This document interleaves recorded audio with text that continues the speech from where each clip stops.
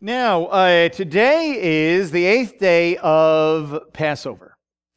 So, remember last Shabbat morning, we talked about the fact that today, especially among the Lubavitcher Hasidim, that they have this additional Seder, Messiah's Seder, looking forward to the final redemption.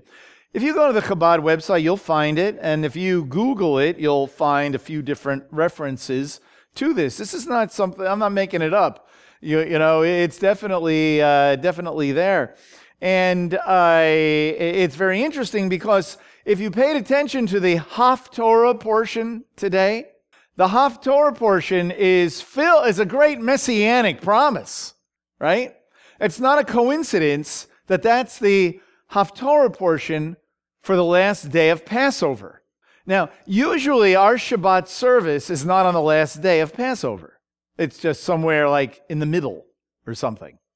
But on the last day of Passover, there's this great messianic promise that is read because of the understanding that at Passover, that Passover has to do not only with memorializing our past redemption, but looking forward to the ultimate consummation, our future redemption, as Israel, as Jewish people, to the ultimate redemption at the end, which means coming of the Messiah.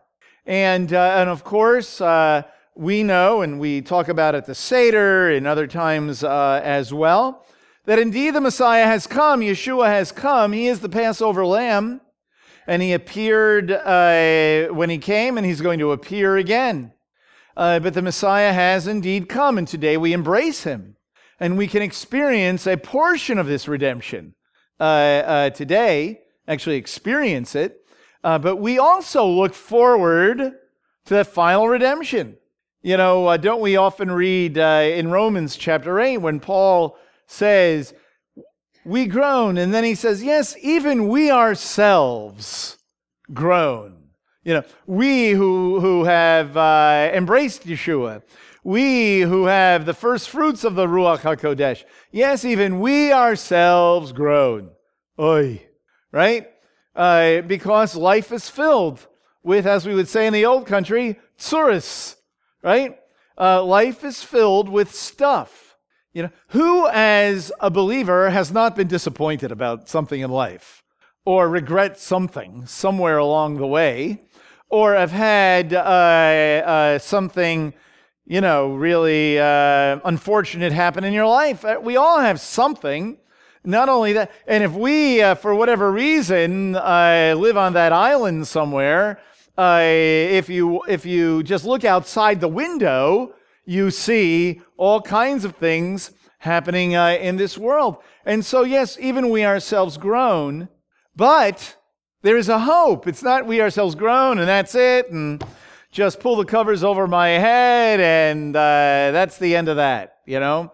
No, we look forward to the redemption of our bodies, he says there in Romans 8, that there is something to look forward to, even if we don't see it in this life, see?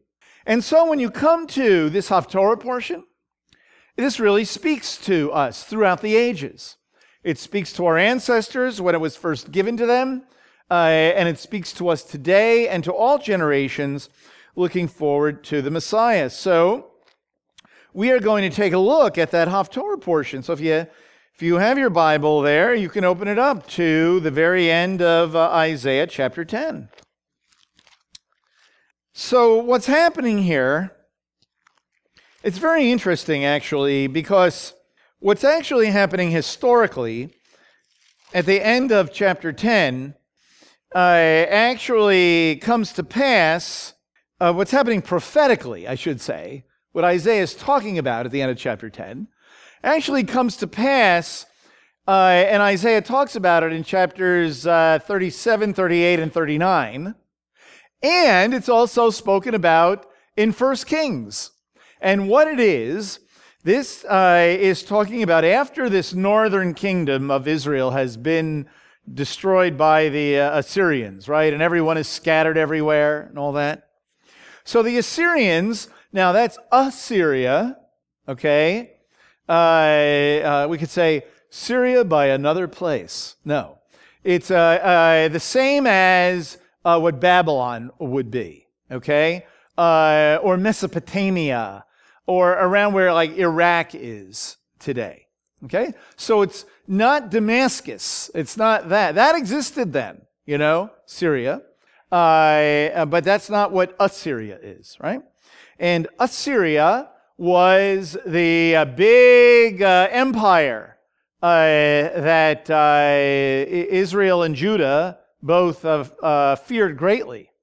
So the northern kingdom of Israel has already been exiled. They're gone. So now you have this king, and his name is Sennacherib, right? That's his name, okay? And he has his eyes set on Jerusalem now, okay? And Hezekiah is the king, right? And Hezekiah is like wringing his hands. Now, Hezekiah did a great thing in this context, and if you ever visit Israel, you'll see this great thing Hezekiah did. Long before anybody ever came up with the idea of being a civil engineer, he had this great idea, and that was what nations would do to basically kill off another people. Remember, they had walled cities, right? So what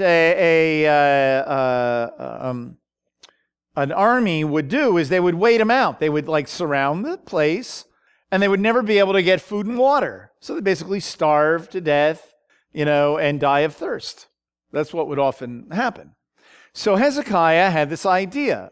And what he did is he had his people dig underneath the wall and go to a particular spring so that water could come from underground so that they could outlast the enemy. And today, if you go to Israel, you can actually walk in that tunnel. And it is rightly called Hezekiah's Tunnel, right? And it's fascinating because I don't know why I'm saying this now, but anyway, it's fascinating because when you go, you see that it's not straight. So they were digging at both ends, right? And so they're digging and they're digging and they're digging and they're digging.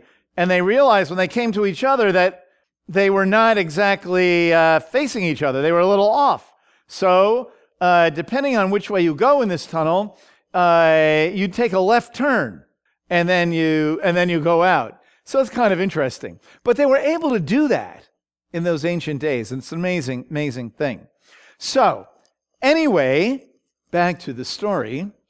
So Hezekiah is wringing his hands, and and the army of the Assyrians are at a place called Lachish, which is just north of Jerusalem. And all the little towns, Nob and this one and that one, these towns are all just north of Jerusalem somewhere that you read at the end of chapter 10. When you read later on when you read in either 1 Kings or in Isaiah 37, 38, and 39, you read this narrative of what happens.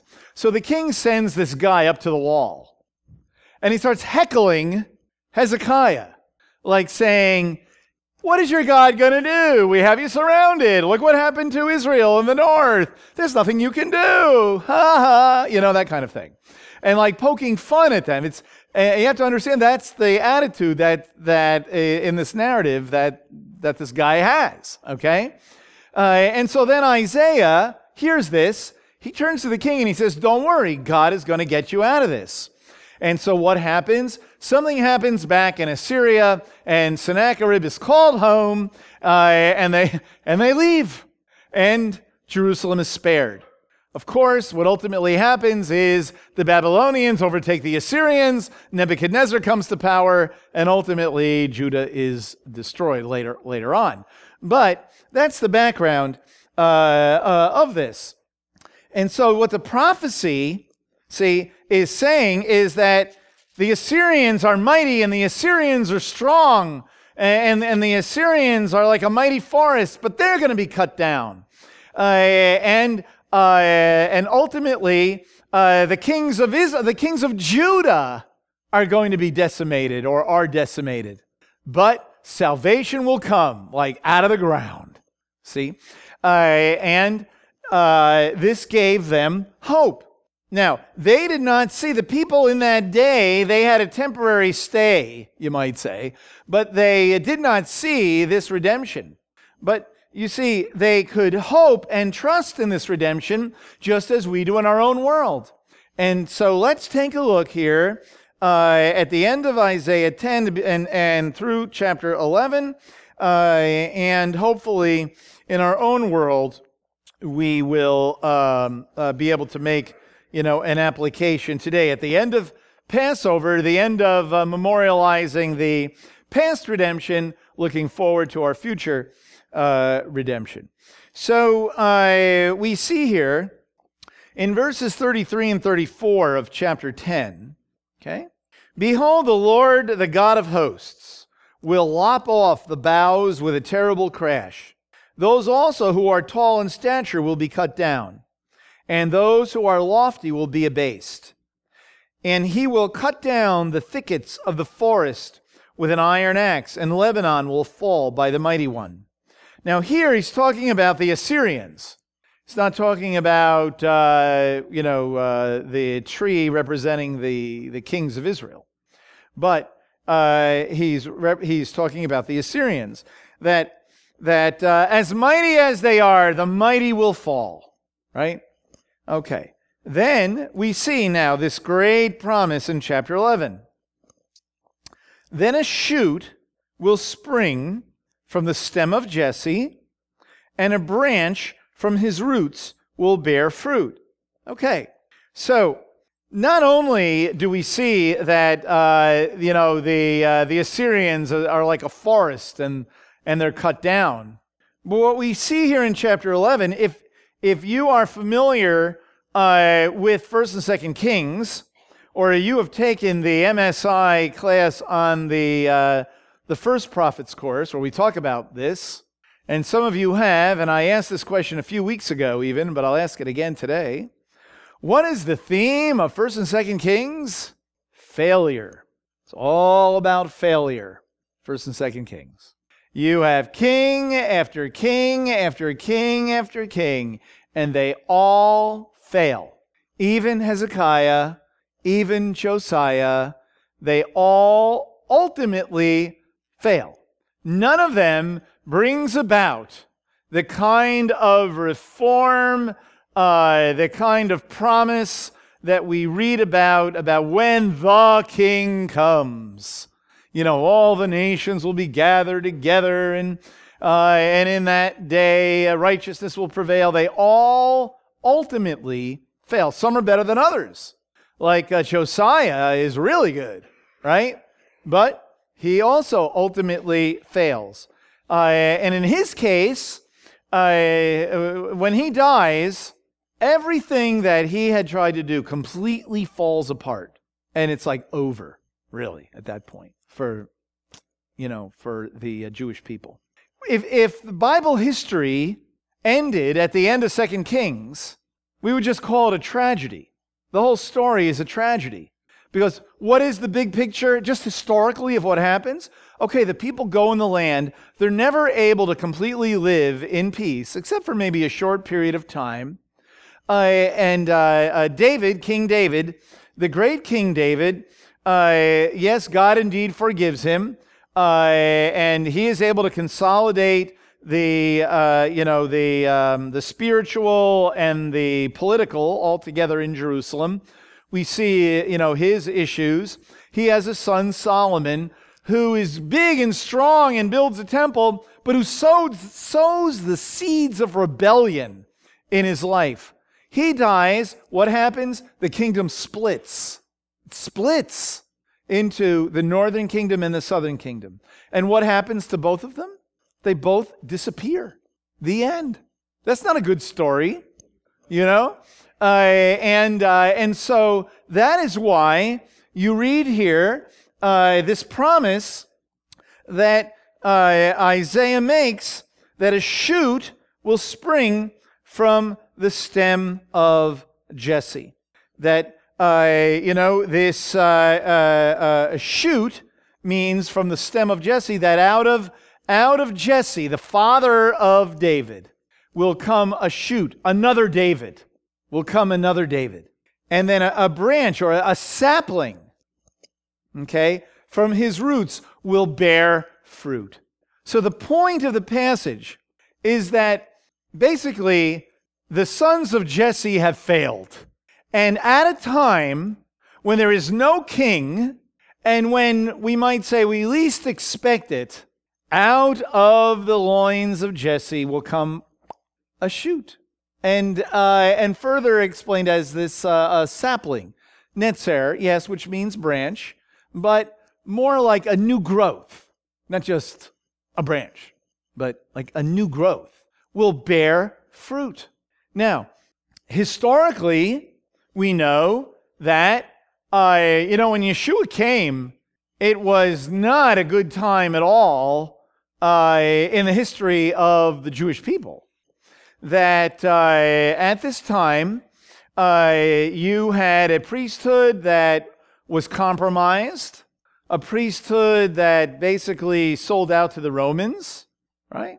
That's why you have high priests. They're not called Yaakov or Shimon or Avraham, but Caiaphas, right? How many Jewish people do you know named Caiaphas? Okay, let's face, not too many, okay? They were collaborating with the Romans. A lot of it was because they had no choice but to do so. And so the priesthood was compromised. Those who were trying to reform the priesthood had become reduced to legalism. You had people who were living in the desert because they couldn't stand it anymore. You had most of the people just called Am Yisrael, who were just trying to live with the Roman occupation and Roman oppression. Okay? Morally, all you have to do is read the history of the Maccabees, and you see, after a while, it's hard to tell who was married to who. Okay? Because you had all kinds of strange things going on. In fact, when you read the extra-biblical literature, especially the Maccabees, it's very interesting, just to read it as a history, that at one particular Sukkot, okay, the people were so angry at their leaders. The Jewish people were so angry at their leaders. You know, on Sukkot that we have lulavs and etrogs, right? So you know those etrogs, they're like mutant lemons, right? So there's a story that at Sukkot, out comes the leader of the Jewish people, and what do people do? They throw the etrogs at him. They're so angry, and all kinds of stories like that.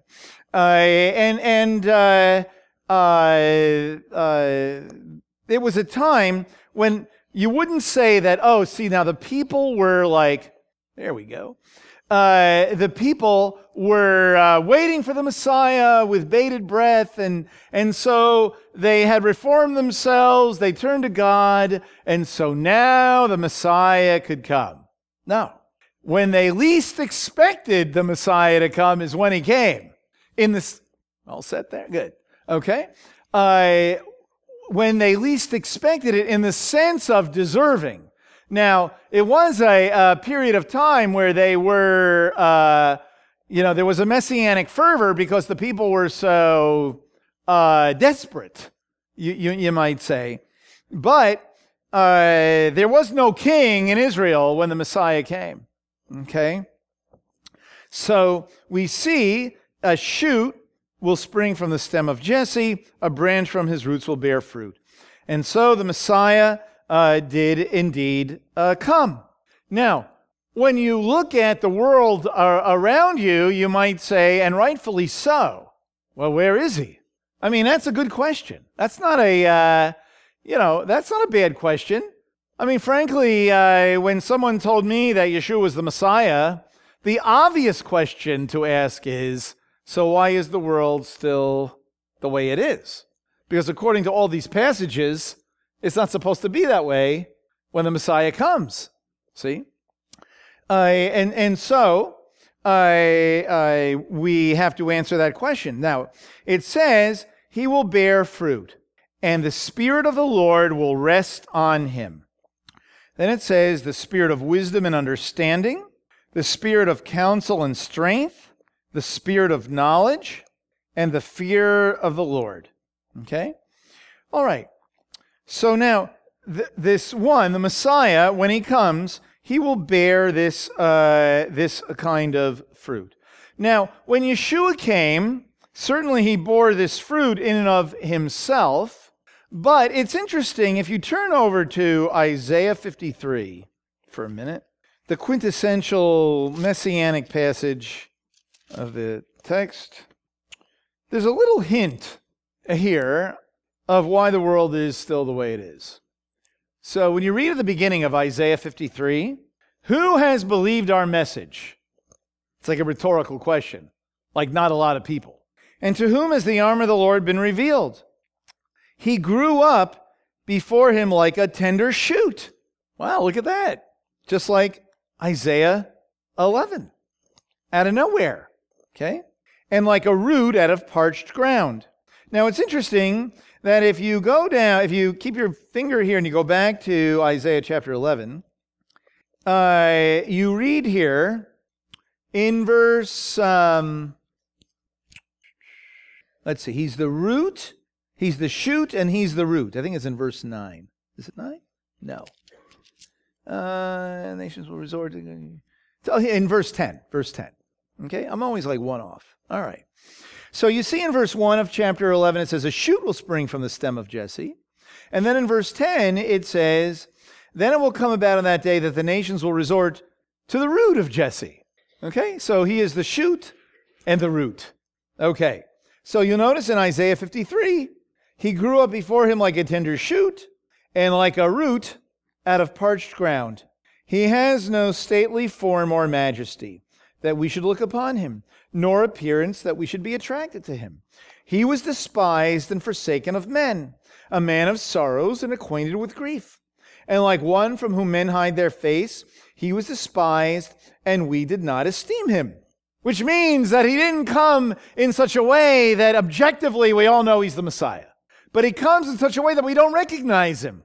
We don't recognize him. Not only do we not recognize him, but we feel sorry for this guy in a sense, because what a life, we don't esteem him. He's despised.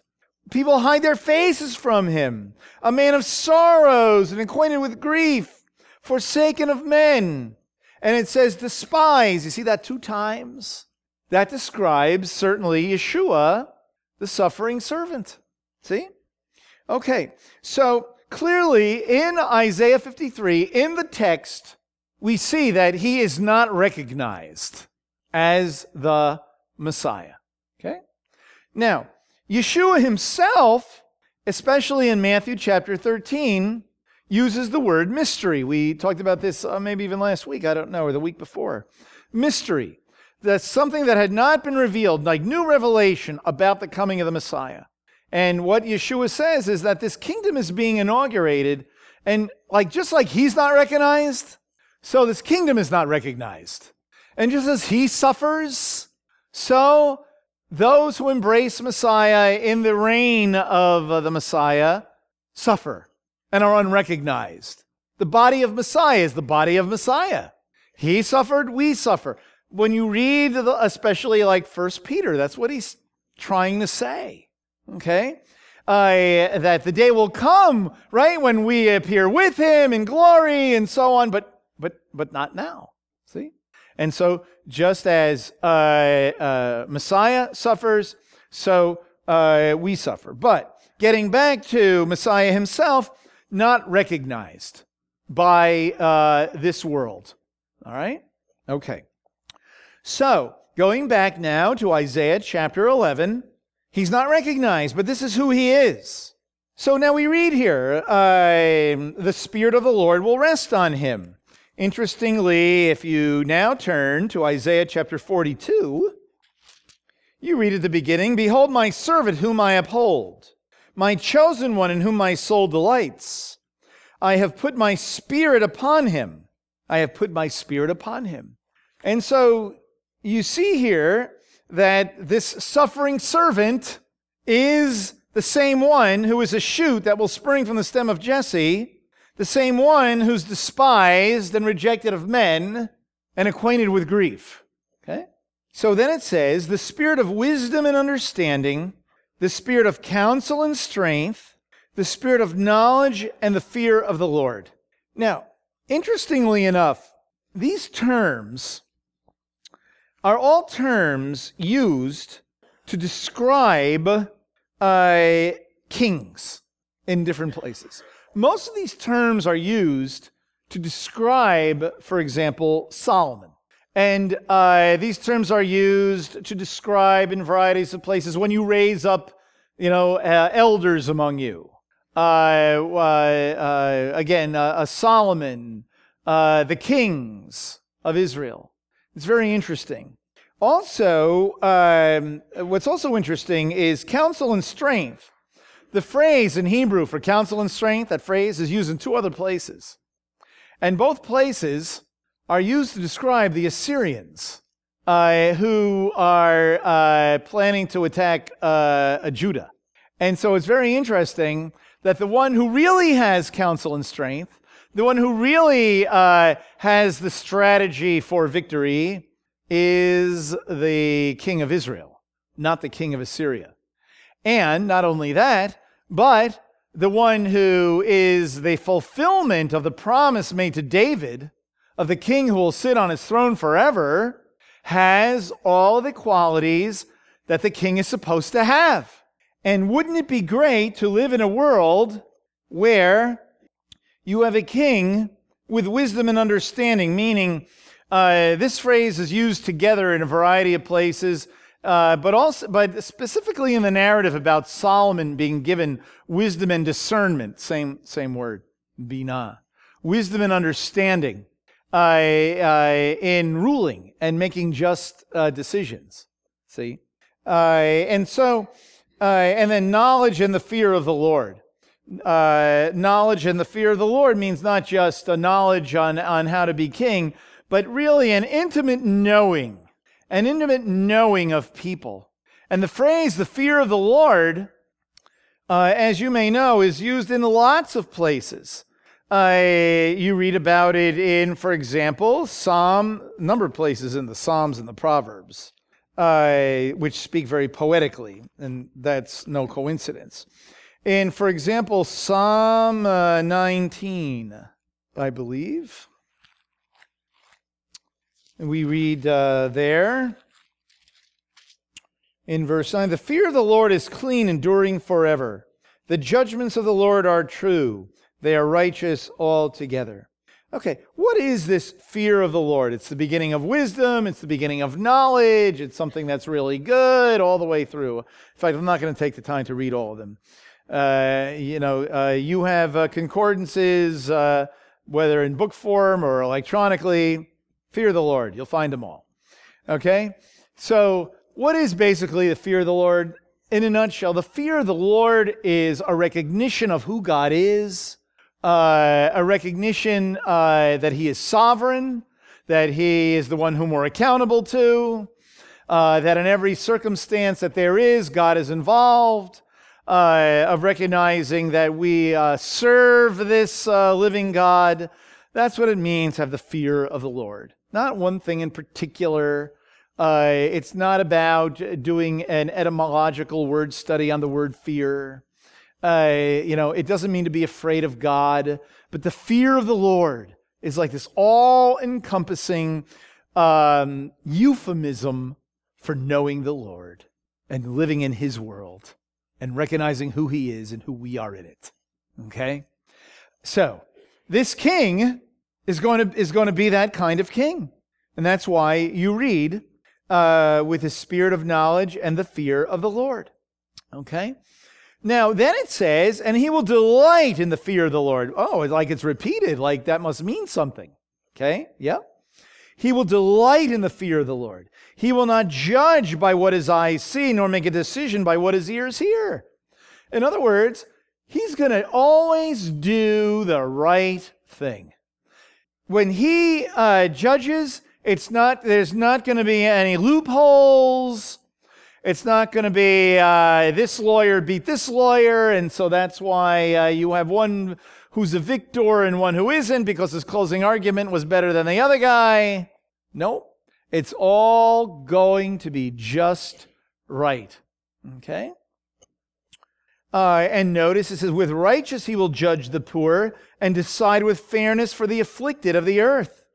He will strike the earth with the rod of his mouth, and with the breath of his lips he will slay the wicked. So, in other words, wow, he's not, in saying all this about understanding and wisdom, he's not going to be a pushover either, right? And those who reject the counsel of the Lord are rejected. He is truly the righteous king. Then, not only do we see that when he reigns, he's going to be the perfect king, but the world is going to be different. The world is going to be like reconstituted in a certain way. Wow. So what do we see? The wolf will dwell with the lamb. The leopard will lie down with the kid. The calf and the young lion and the fatlings together, and a little boy will lead them. So natural predators and enemies will no longer be feared. And that even those who are natural predators and enemies will no longer be that way. Now, you could say it's just a metaphor for the, nations, but I would say that basically what this is saying is that the curse back in Genesis is lifted. And no longer is there enmity in the world. There is no longer hostility in the world, whether we're talking about animals or people or whatever. And a little toddler is really what a little boy, that's stressed in the text. That's like a little baby, a little child, not just like a young man. That a little child will lead them. In our world, that would be preposterous, right? But not in a reconstituted world. Then it says, the cow and the bear will graze, and their young will lie down together. The lion will eat straw like the ox. So, probably what this is referring to is just reiterating that in the animal world, all will dwell in peace. There are some who say they will even eat differently. I don't know, but I think we get the picture. And again, the nursing child. Look at it. First it's the little boy, and now it's the nursing child will play by the hole of the cobra, and the weaned child will put his hand on the viper's den. Wow. This describes, as in other places, a reconstituted world where there is no longer the effects of the sin of Adam and Eve that we read about in Genesis. They will not hurt or destroy in all my holy mountain, for the whole earth will be full of the knowledge of the Lord, and the waters, as the waters cover the sea. So the whole world is going to be changed. Then, now, so far, this is the king of Israel. Yeah, I know we have a very hard time doing this, but you have to place ourselves back here. Okay? So this is all a promise, basically, to these people in Jerusalem, saying that, you know what? Ultimately, that there's going to be this king that was promised to David, right? Okay? And all over the land, one might say, there's going to be peace and no longer any of these problems. But then he begins to say, for the whole earth will be full of the knowledge of the Lord, as the waters cover the sea. Then it will come about in that day, which is a telltale sign of, in that day means, that's the consummation, that the nations will resort to the root of Jesse. The nations. all the surrounding peoples, who will stand as a signal for the peoples, and his resting place shall be glorious. Okay? So, of course, that passage is quoted in the Brit Hadashah. Paul quotes it, right? Or parts of it, anyway. And so this becomes, not only is he going to bring this kind of peace and tranquility to Israel, but to the nations as well, and to the whole earth as well. Now in verse 11, he goes back to Israel, and he says, "Then it will happen on that day that the Lord will again recover a second time with his hand the remnant of his people, who will remain from Assyria, Egypt, Pathros, Cush, Elam, Shinar, Hamath, from the islands of the sea." Okay? "And he will lift up a standard for the nations, and he will assemble the banished ones of Israel, and will gather the dispersed of Judah from the four corners of the earth. Then the jealousy of Ephraim will depart." I won't take the time to read the whole thing, but what he's basically saying in this passage, that this king will be a banner, a sign, a signal for the nations, and that Israel and Judah is going to return, and no longer will there be a northern kingdom and a southern kingdom. No longer will there be hostility among the Jewish people, but we will be one, and the nations will also be one, and know this Messiah. Okay? Then, if you'll notice, if you go down to verse 16, interestingly enough, it says, "And there will be a highway from Assyria for the remnant of his people who will be left, just as there was for Israel in the day they came up from the land of Egypt." That is fascinating. If we were to go back further, if you go back to verse 15, it says, "And the Lord will utterly destroy the tongue of the sea of Egypt, and he will wave his hand over the river." The point of that is that there is this reference to the redemption back in Egypt, and that he's going to do it again. Like he did it then, he's going to do it again. So, we see this great promise of a reconstituted world. We see this great promise of no more hostilities. There's lots of other passages where we could turn to about machinery of war turning into farming utensils, and how people won't even learn war again. And there's similar passages. But here we see that out of nowhere this king will come. And we explained already that more revelation from Isaiah himself tells us that he's going to come unrecognized. And so Messiah Yeshua has indeed come unrecognized. And you know what? Almost the whole world still does not recognize him. Almost the whole world doesn't really know him, or views him as something else and describes him in all kinds of other kinds of terms than who he really is. And the fact is that there is a remnant today of Jewish people and Gentiles, right? People of many nations who have embraced the Messiah. And one of the great lessons of this passage is that when we see that this is what his reign is characterized by, wisdom, understanding, counsel, strength, knowledge, fear of the Lord, he's going to judge rightly, and so on and so forth. That is the character of his reign. Then remember we said, just as he is unrecognized, we are unrecognized. Just as he is persecuted, we are persecuted.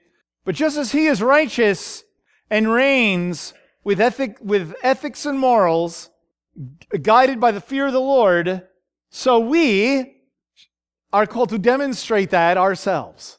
And we are, just as Yeshua came into this world to make a difference in people's lives and make a difference in this world, so we are called to make a difference in people's lives and make a difference in this world.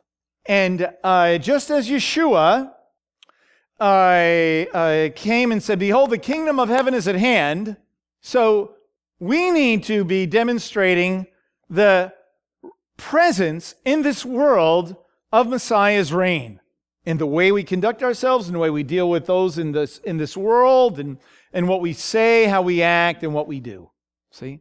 And that gives us, I believe, tremendous meaning. It's not just about witness to this person so they go to heaven when they die. It's not just what that's about. It's about turning the world upside down for Yeshua. For Yeshua. See? And we need to believe that it happens via the Ruach HaKodesh and the power of God and in the way we conduct ourselves. And that means in the values that we have in this world and that we live according to those values. People will see that.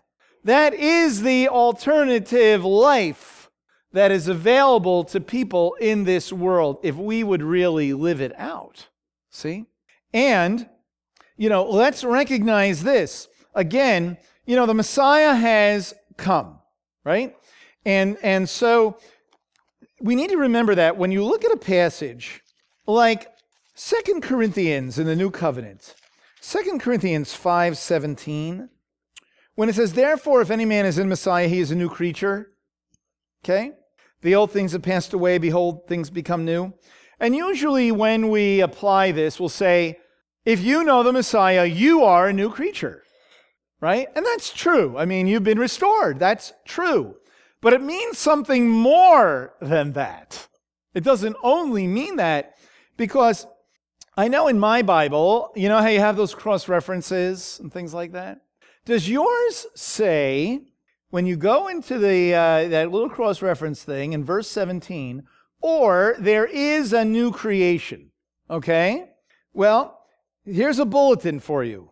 This passage could be translated, therefore, if any man is in Messiah, there is a new creation. Meaning that we are part of a new creation when we are in Messiah Yeshua, that we are part of the unveiling of a new creation. We are part of an unveiling of a new heaven and an earth. And that we are like the beachhead in this war of the new heaven and the new earth. That means that our message and the coming of the Messiah is about so much more than what we think. It's about peace in this world that comes via the King, Messiah, and He is the one in whom we focus. Now, we might say, but is that really going to happen in our day? You could have preached this the last 21 centuries, and you don't see it. Well, remember the Brit Hadashah portion for today? In Hebrews chapter 11. Well, I think it's fascinating, of course. First, I'm just going to say this very quickly. In verse 1, it says, faith is the assurance of things hoped for, the conviction of things not seen. Wow, right? Faith is the assurance of things hoped for, the conviction of things not seen. So when we read a passage like this, and we say, well, you got North Korea, you got Iran, which is going to become like North Korea to us, and this and that, and we got this president, and we got that, and we don't like this party, and this, and oh my God, it's terrible, right? It's like a morass. You think it's going to get better? You think, we're going to have the savior in some political candidate? Yikes, that is depressing. Okay, that's depressing. Okay? No. We trust in what we don't see. But in trusting what we don't see, we live in such a way as if we see it right in front of us. We live in such a way that it is an absolute truth. That's why in 1 Peter, a living hope. We live in the hope today. You see? And so that's what faith is. That's, by the way, why I like to say when we're praying for those who are ill, wondrous faith is trusting in the Lord when you have a disease. And that the sign of godliness is not necessarily healing, but the sign of godliness is perseverance. Remember that. Okay? So, here in Hebrews chapter 11, you got this great faith, that all these people have this great faith. But when you go to the end, just like Theo read, it says, you'll notice it says, in verse 35 it says, women receive back their dead by resurrection. But then there's a turning point right here in chapter 11. Right here, it's like a left turn takes place. But then it says, and others were tortured, not accepting their release. in order that they might obtain a better resurrection. In other words, they would not compromise, and they were killed for it. And others experienced mockings and scourgings, chains, imprisonment, stoned, sawn in two, tempted, put to death with a sword, destitute, afflicted, ill-treated, wandering in deserts, mountains, caves, holes in the ground. And then it says, and all these, having gained approval through their faith, did not receive what was promised, because God had provided something better for us, so that apart from us they should not be made perfect. Therefore, forget the number 12 there in your Bible. Therefore, since we have so great a cloud of witnesses surrounding us, let us also lay aside every encumbrance, everything that gets in the way, and the sin which so easily entangles us, and let us run with endurance the race that is set before us, fixing our eyes on Yeshua, the author and perfecter of faith, who, for the joy set before him, endured the cross, despising the shame, and has sat down at the right hand of the throne of God. And then it goes on to talk about sufferings. But when we read a passage like Isaiah chapter 11, let us read it with the eyes of faith. Let us recognize that although it is very depressing to look at world events and, sort of like the way the wind is blowing, let us recognize that there is indeed hope, and the hope is in Messiah Yeshua and his reign. And that we are called to live as if he is the living king right here. And we are to live reflecting his character in this world. And our message is that there is a king, there is a life, as we share this message. And remember that Yeshua started with 12 people around him, and they began to turn the world upside down. And so let us go forward with that very same message. And let us be encouraged to know that the day will come where there will be a world leader who will rule this whole world perfectly, in total peace, in tranquility. We might say a return to the Garden of Eden. And that is whom we place that's the basket that we place our eggs in. The kingdom of God, the reconstituted world, the fulfillment of the kingdom of David, the great promise that God made to Israel for the nations. And so let us rejoice as we leave Passover, one might say, thinking about that future redemption. And as we count the days of the Omer, let us count each day moving forward to that final consummation. Let's pray. Lord God, we thank you that we are not left to just hope for the best. Thank you, Lord, that we have a faith that is real and focused on the truth. Lord, we do pray, God, for this lost and dying world. Lord, we do pray for people to turn to you. Lord, we do indeed pray for revival, and may the body of Messiah resurrect itself from the dead. Lord, in a day that surely needs to see a real manifestation of the power, Lord, that only you provide. Not just in a really interesting service, but in the way that we conduct our lives. May people see the integrity. May people see wisdom and understanding. May people see counsel and strength.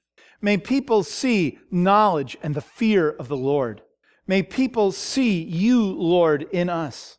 May people look at us and say, yeah, that really is how I want to live. And Lord, may we be able to make that kind of difference in people's lives in this world, God. And we do indeed look forward to that day when every knee shall bow and every tongue shall confess that Yeshua is indeed Lord and King in this world. We pray in Messiah's name.